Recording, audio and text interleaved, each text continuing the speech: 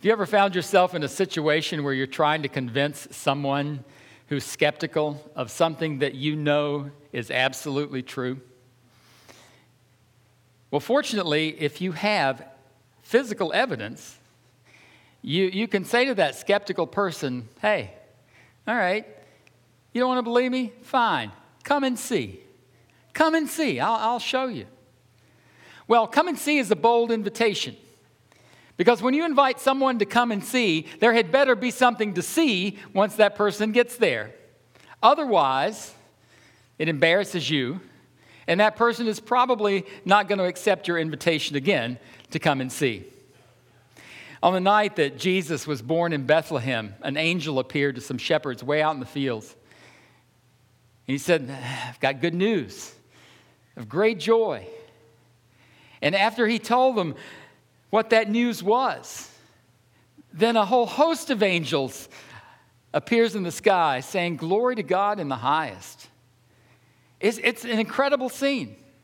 But here's what happens after that. In Luke 2, verse 15, it says, when the angels had left them and gone into heaven, the shepherds said to one another, let's go to Bethlehem and see this thing that has happened, which the Lord has told us about.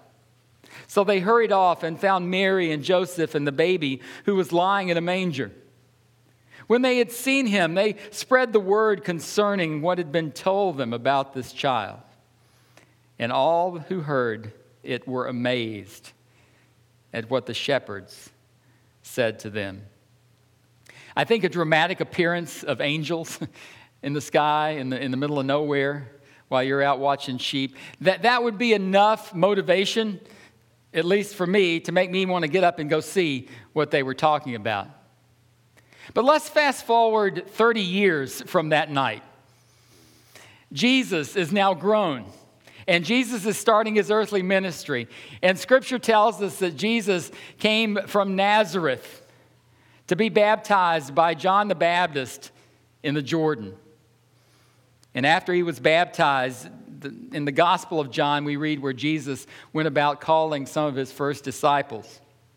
But here's one of those instances. In John 1, beginning in verse 43, it says, the next day, Jesus decided to leave for Galilee. Finding Philip, he said to him, follow me. Philip, like Andrew and Peter, was from the town of Bethsaida. Philip found Nathanael and told him, we have found the one Moses wrote about in the law, and about whom the prophets also wrote, Jesus of Nazareth, the son of Joseph. Well, maybe Philip, when he talked about the one the prophets wrote about, maybe this was one of those scriptures that came to mind. Isaiah, the prophet, said in Isaiah 7, therefore the Lord himself will give you a sign. The virgin will conceive and give birth to a son, and will call him Emmanuel. But Nathanael is skeptical.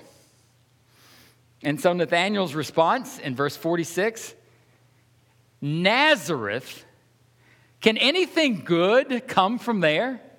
Nathanael asked.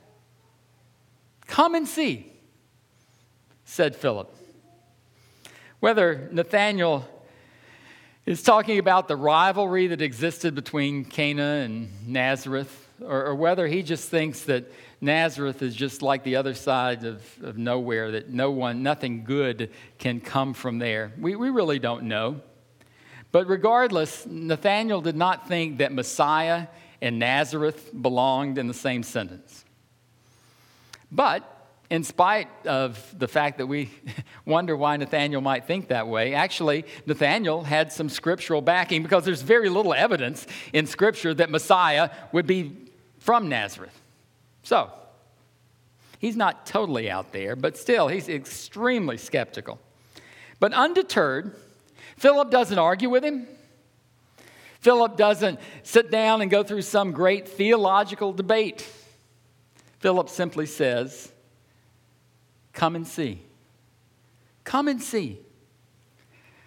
He's issued that bold invitation. So, if he said come and see, there had better be something for Nathanael to see when he gets there. And verse 47 says, when Jesus saw Nathanael approaching, he said to him, here truly is an Israelite in whom there is no deceit. What does Jesus mean by that? No, he doesn't mean that Nathanael is perfect. Basically, what he's saying is that Nathanael is someone that's full of integrity, that he's sincere. But there's also the implication in Jesus' words that would really have hit home with Nathanael. When he says he's an Israelite in whom there is no deceit, what he's doing is he's referring to the ancestral father of the Israelites, Jacob. Jacob's name meant he cheats. So what basically Jesus is saying to Nathanael, he's saying, look, here is someone who has integrity and is sincere, unlike your ancestral father. But Nathanael says in verse 48, he says, how do you know me? Nathanael asks. Jesus answered, I saw you while you were still under the fig tree before Philip called you. Nathanael's like, have we met? Of course, the obvious answer is no. But Jesus says, I saw you sitting under the fig tree. Some have suggested that sitting under the fig tree was a reference to someone who would sit down and study the Word of God and meditate. But we really don't know. And we really don't know if Jesus saw him far off sitting under a fig tree. We don't know how far this fig tree was away. We don't know if Jesus saw him in his omniscience. But here's the thing. Something gets triggered in Nathanael. Because verse 49 says, then Nathanael declared, Rabbi, you are the Son of God. You are the King of Israel. And Jesus said, you believe because I told you, I saw you under the fig tree. You will see greater things than that. And then he then added, very truly I tell you, you will see heaven open and the angels of God ascending and descending on the Son of Man. What causes him to believe? What causes Nathanael to believe it seems like such a small thing? Jesus says, I saw you under the fig tree. Why would that make someone believe? I mean, you contrast that to the experience we read about with the angels and the shepherds. That's dramatic. That's going to make me want to go and look and see and possibly believe. But all Jesus says is, hey, I saw you. I saw you under the fig tree. Really doesn't matter, dramatic or subtle. Nathanael's response confirms that he saw something, that he felt something, that something was triggered in him when he had a face-to-face encounter with Jesus Christ. It triggered something in him. And the scripture tells us that he believed. B.W. Johnson has suggested that the strongest proof that Jesus is the Christ is Jesus himself. Now, there's a whole lot more to this story. I mean, you can explore and look at a whole lot of different angles in this story. There's some really interesting allusions to Jacob and some things from the Old Testament, but you can study those, but we're not going to go there today because even though all that's fascinating and has value, I don't want to get away from just the simple message that's here. Here's the simple message. Philip invited Nathanael to come and see. When he got there was indeed something to see. And it resulted in Nathanael believing that Jesus was indeed who he claimed to be. That's the simple message. Now, that simple message, though, should cause us as a church, as believers in Jesus Christ, to really consider two important questions during this Christmas season. And the first question is this. Are we inviting people we know to come and see Jesus? Are we inviting people we know to come and see Jesus? This is about as basic as it gets. Philip finds Jesus, the Savior of the world. Jesus invites him into a relationship with him. Philip is excited about this discovery and about this new relationship. And Philip wants so badly for his friend Nathanael to have the same kind of experience. So he simply shares with him the fact, I have found the Savior. I found the one that we've been looking for all our lives. Nathanael's response is like we get a lot of times. People are skeptical. Nathanael is skeptical about such a thing. But Philip doesn't argue. Philip doesn't get defensive.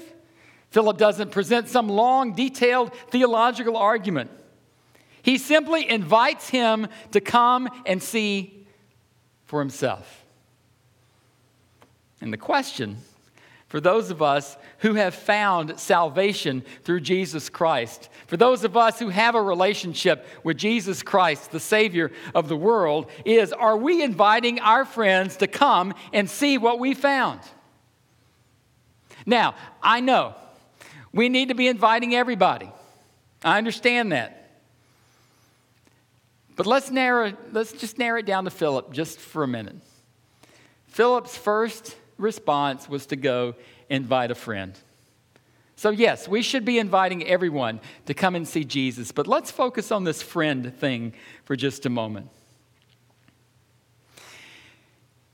When you go to a restaurant, especially if it's a new restaurant, and the food comes out and it's just, oh my goodness, you just can't believe it. And about 5 friends come into your mind that you say, man, they would love to see this. So what do? You pull it out of your pocket, you take the picture. Now, I used to do that. I used to take pictures of food and send it to my friends. And I would look around and make sure no one was looking. And then I'd slip it up and go, clink, and send it to them. Now everybody does it. So I'm not embarrassed. I take a picture. Here's the thing. We are so excited about our food at a restaurant that we will take a picture of it and send it to friends. There's nothing wrong with that, but shows how excited we are. Sporting events, a sports team, regardless of what team you pull for. If your team pulls off some miracle play and wins the ball game, your first inclination in your celebration is to call your friend who you know is a fan and make sure he saw this event, either that or a replay, so he can share in this joy with you. Don't you know there were a lot of Michigan State fans that called their friends last night when that guy stuck the ball over the goal line with about 20-some seconds left? We want our friends to celebrate that good fortune of our sports team with us. You go on vacation. My friends do this to me all the time. They'll go on vacation, and they send me pictures of their feet. They do. It's weird.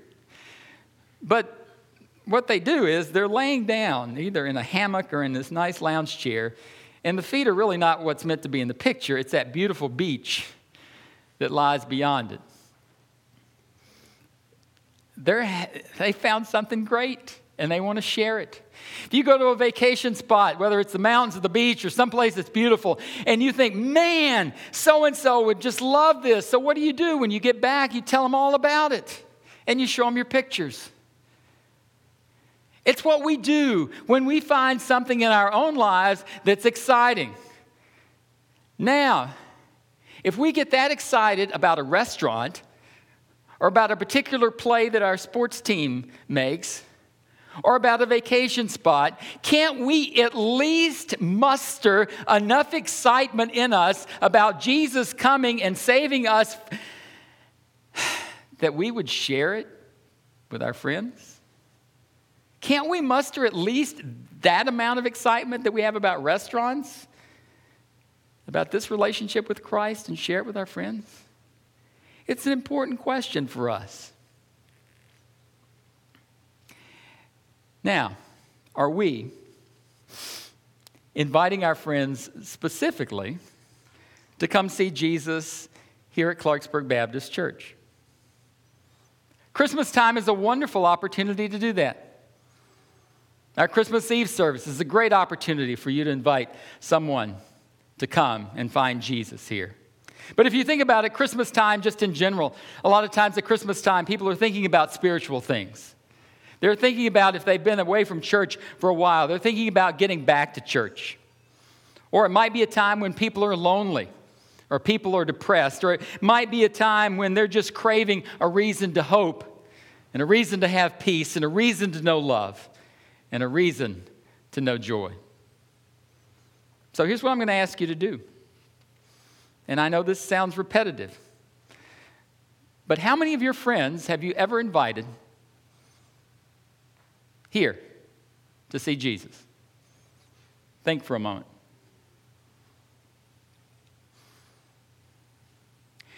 How many friends did you tell about the last great restaurant you went to?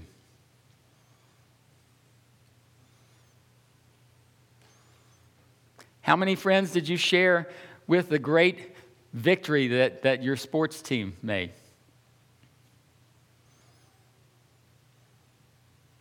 And again, how many people have you brought with you here to see Jesus? So what I want to ask you to do during this Christmas season,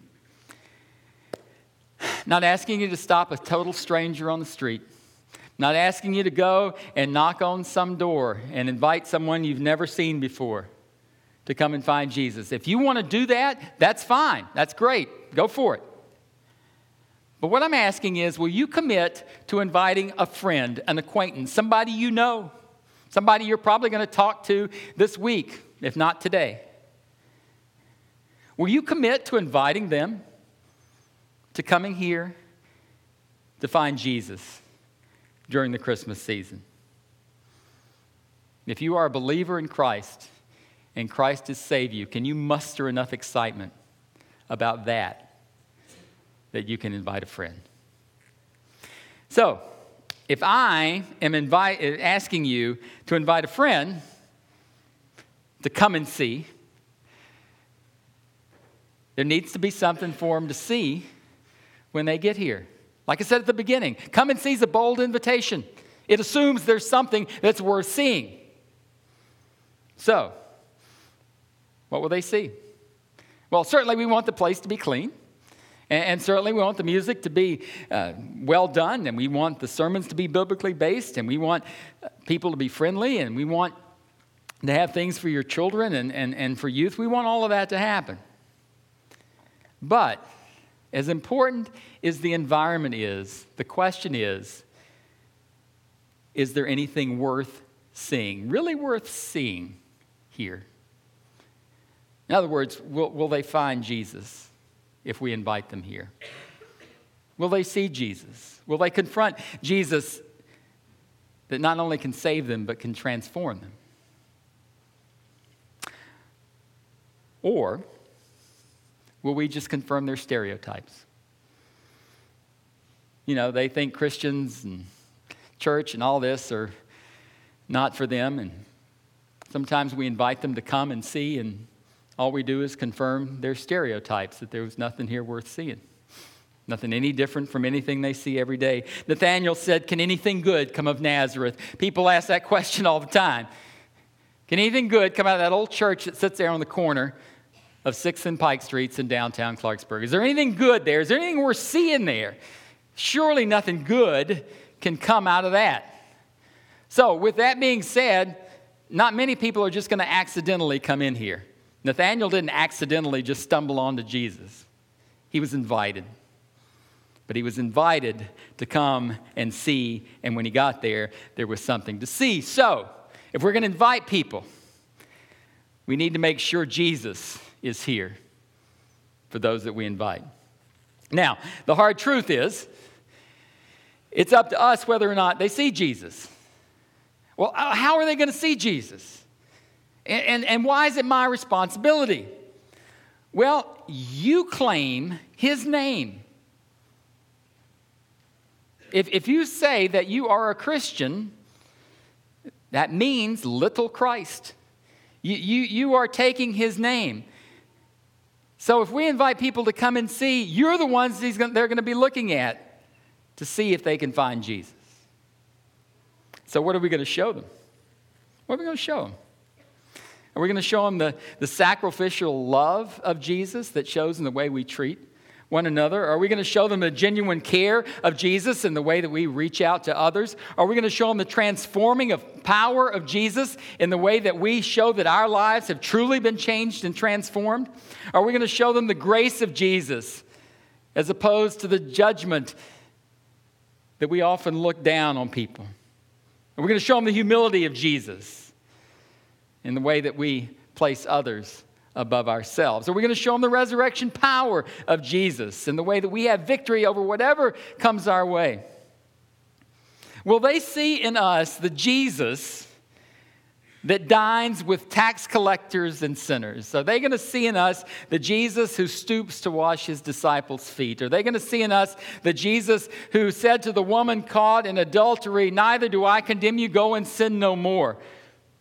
Or are they going to see the Jesus who invites children to come to him? Are they going to see the Jesus who prays, "Not my will, God, but yours be done"? Are they going to see the Jesus who came not to be served, but to serve? Are they going to see the Jesus who, for the joy that was set before him, endured the cross? Are they going to see the Jesus whose kingdom is not of this world? If we show them anything else, they will see something, but it won't be Jesus. That's a tall order for us. And it asks the question, has anyone ever mistaken you for Jesus? You may say, well, that's a silly question. Not really. I said you bear his name. So has anyone ever mistaken you for the person whose name you bear? The mission of our church is to strive daily to become more and more like Jesus. That's what we're about. And it's a serious mission. And it's serious because if we claim to know him, then we should walk like Jesus, we should talk like Jesus, we should act like Jesus, and we should react like Jesus. Jesus should be our pattern, and his presence in our lives should show in everything that we do. Knowing him is not simply quoting scripture. It's not simply showing up on Sunday morning. It's not simply just doing a good thing here and there. But it's showing by the way that you live your life every single day that you belong to him. That they can see him in you. Will they find him? Will they find him if we invite him here? If we invite them here? The Advent and Christmas season is a wonderful time for us to invite people to come and see. But we need to remember that it's up to us what they will see when they come. Let's pray.